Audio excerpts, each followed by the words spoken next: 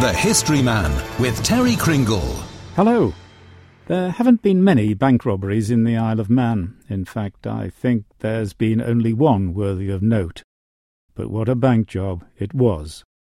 It's not just the size of the robbers' loot, nearly £9,000 in gold coinage, worth uncountable millions in today's money values. It was the circumstances that surrounded it. It wasn't just a case of smash and grab, it was much more sophisticated than that. A clever inside job, more like it. We go back to Easter Saturday, April the 20th, 1878.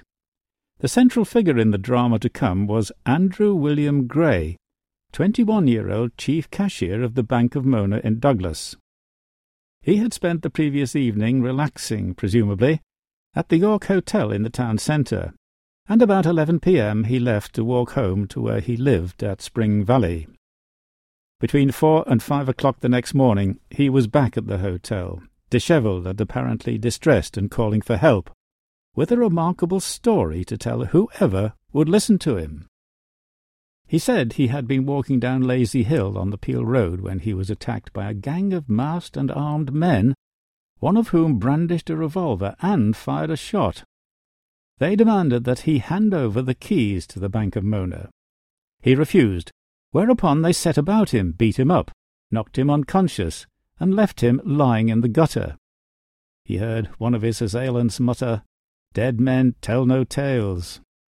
Gray also told his listeners that he believed the men had chloroformed him, which accounted for him being unconscious for nearly 6 hours. And when he came back to consciousness, he found that his bank keys were missing, taken by the men so that they could get straight into the bank that night and help themselves. The police were called to the York Hotel to listen to Gray's story, and so was an official of the bank, after which they all marched off to the bank, a building which is now the home of the island's legislature, where they found no sign of any kind of unlawful entry.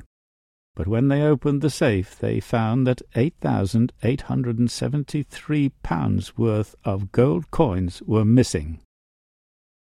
It was a sensational turn of events to have occurred at the bankers to the Isle of Man government, high-ranking officials, and many of the richest people of the island.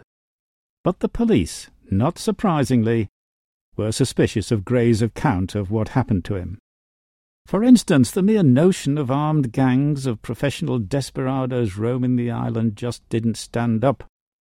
And out on the Peel Road there were no signs of a struggle having taken place, and no other homeward persons had seen Gray lying unconscious and perhaps injured in the gutter. His story was not as watertight as he had clearly hoped. It was decided that Gray was the real suspect, and he had fabricated his story, his unlikely story when it was thought about, as a cover-up, which was indeed the case as later events showed. Gray was charged and committed for trial at the Isle of Man's Court of General Jail, Delivery. Now what about this man, 21-year-old Andrew William Gray? He was young to be in a position of high responsibility at the Bank of Mona as chief cashier, but his background was suitable enough.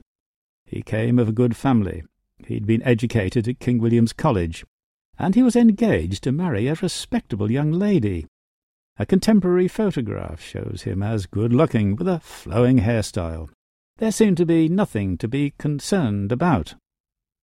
But there was much more to him than this, and there had already been concerns about him for senior officials of the bank to think about.